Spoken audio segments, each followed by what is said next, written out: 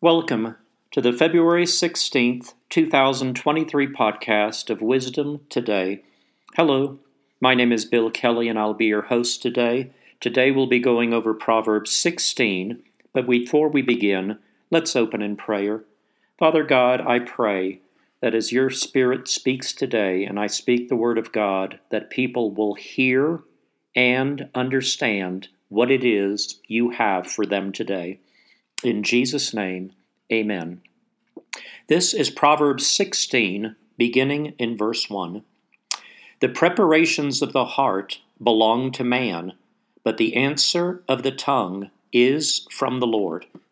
All the ways of a man are pure in his own eyes, but the Lord weighs the spirits.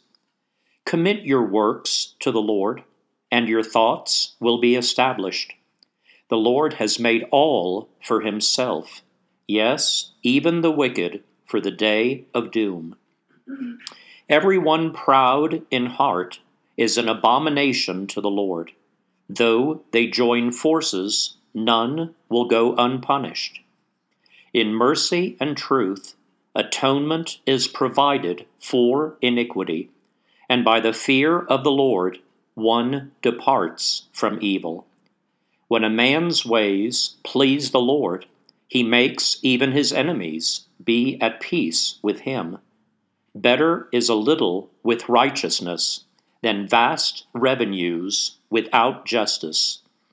A man's heart plans his way, but the Lord directs his steps. Divination is on the lips of the king. His mouth must not transgress in judgment. Honest weights and scales are the Lord's. All the weights in the bag are his work. It is an abomination for kings to commit wickedness, for a throne is established by righteousness. Righteous lips are the delight of kings, and they love him who speaks what is right.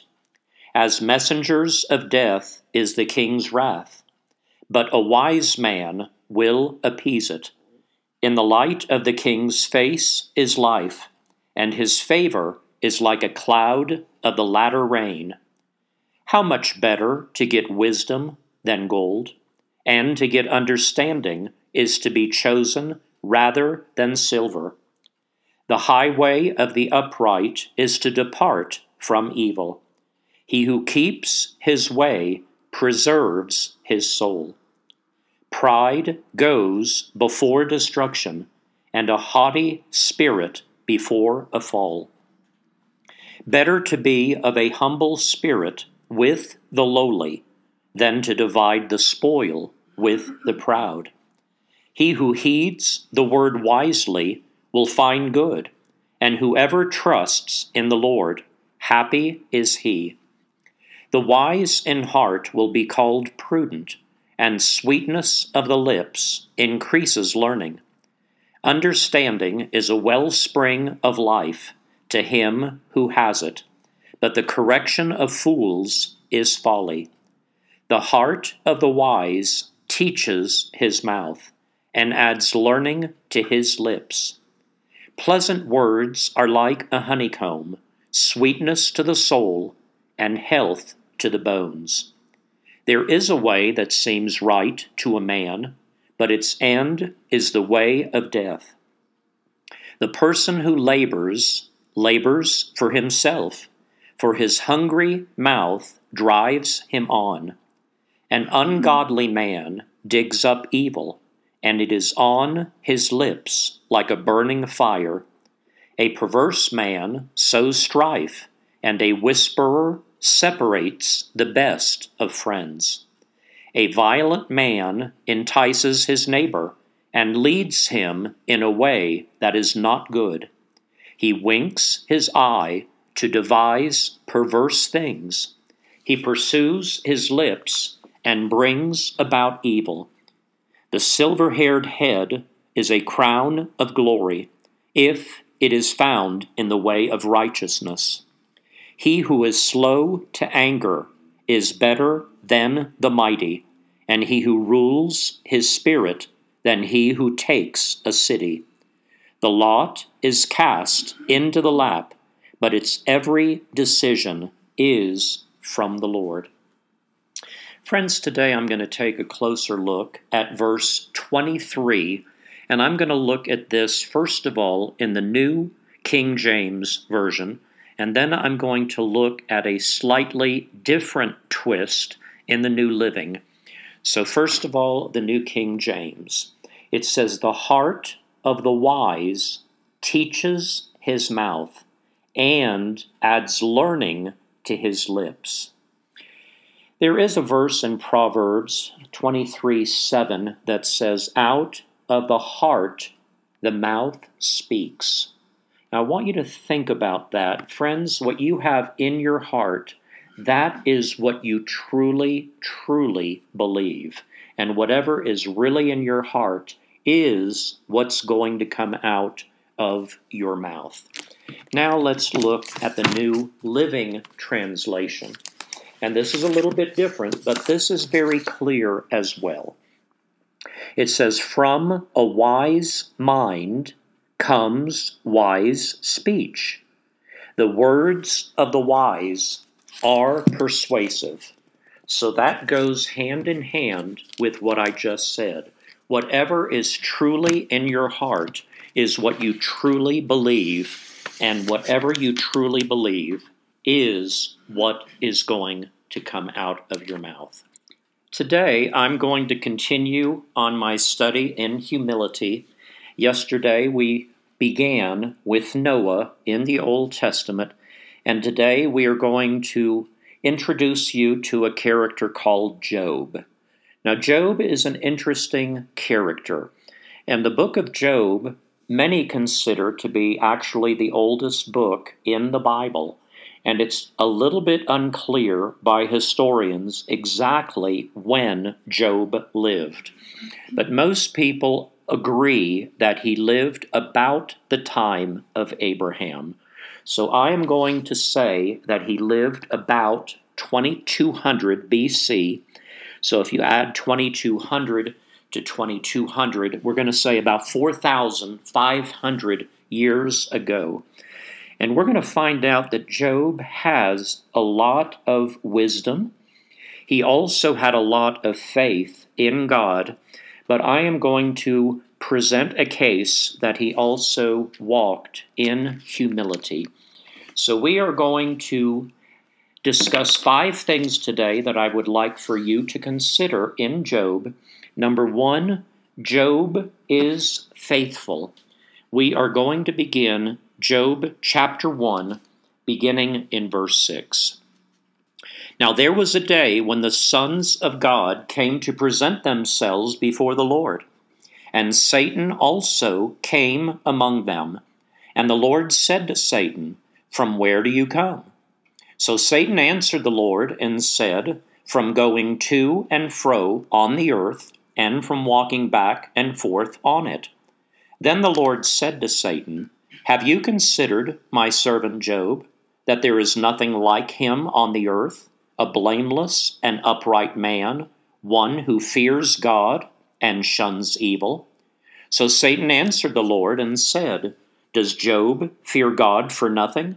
Have you not made a hedge around him, around his household, and around all that he has on every side?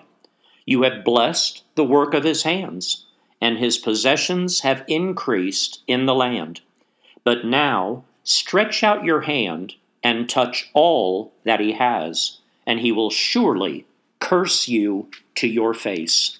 And the Lord said to Satan, 'Behold, all that he has is in your power, only do not lay a hand on his person.' So Satan went out from the presence of the Lord." As we continue Job chapter 1, we find out that over the course of the next few verses, Job loses everything. He has 10 children, and every one of them are killed. In addition, all of his herds, all of his material possessions are taken away from him. So this is an opportunity to find out what is the true character of Job. And I want you to close your eyes for just a minute and imagine how you would feel if your wife or your husband and all your kids, all your possessions are totally destroyed and you are left without nothing. Let's take a peek at verse 20 and see how Job reacts. Then Job arose, tore his robe, and shaved his head, and he fell to the ground and worshipped, and said, Naked I came from my mother's womb, and naked shall I return there. The Lord gave, and the Lord has taken away. Blessed be the name of the Lord. Friends, Job was faithful to God. Now, let's look at chapter 2. Now, what happens at chapter 2 is Satan comes back to God. And God says, Have you considered my servant Job? And Satan says, What about his health? What if I touch his body and make him so his body is no longer working and capable of working and behaving the way that it usually does?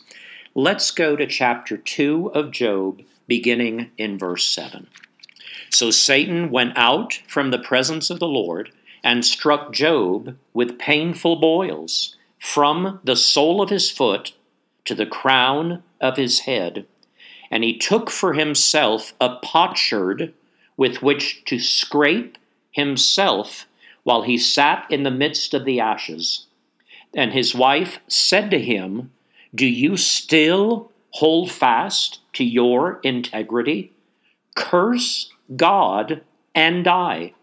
But he said to her, You speak as one of the foolish women speaks. Shall we indeed accept good from God, and shall we not accept adversity? In all this, Job did not sin with his lips. What we find in the book of Job is that we live in a fallen world.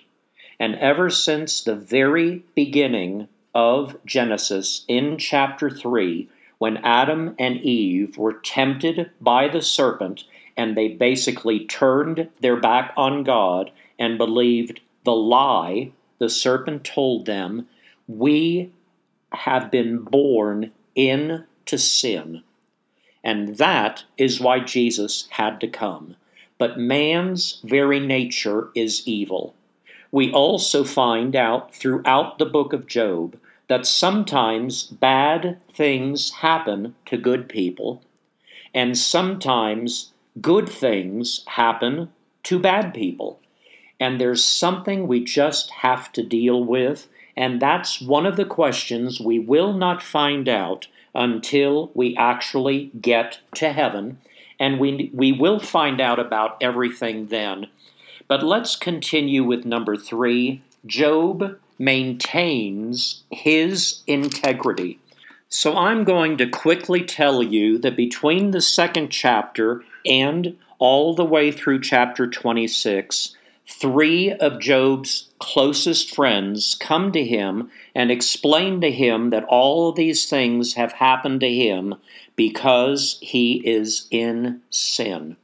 And many churches still believe in this, and that if something happens to a person, if they come upon a health issue, some people actually say, well, God brought this on you to teach you a lesson. Friends, that is not the God we have. And Job continues to maintain his integrity. But let's look at verses 2 through 8 in chapter 27.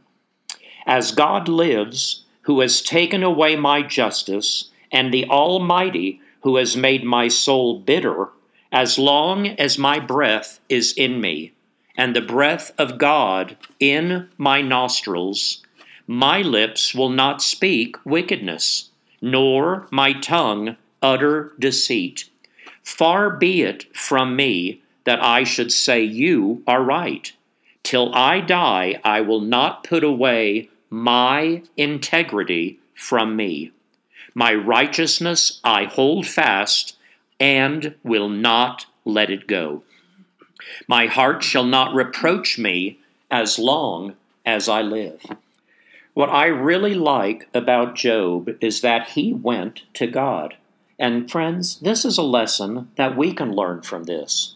God wants all of his children to come to him and ask him questions. And if we argue with God, so be it. As long as we understand that God is going to always be right, regardless of what we think. And God is higher than we are, his thoughts are higher than we are, and everything he does is better than us. Number 4, Job yields to God.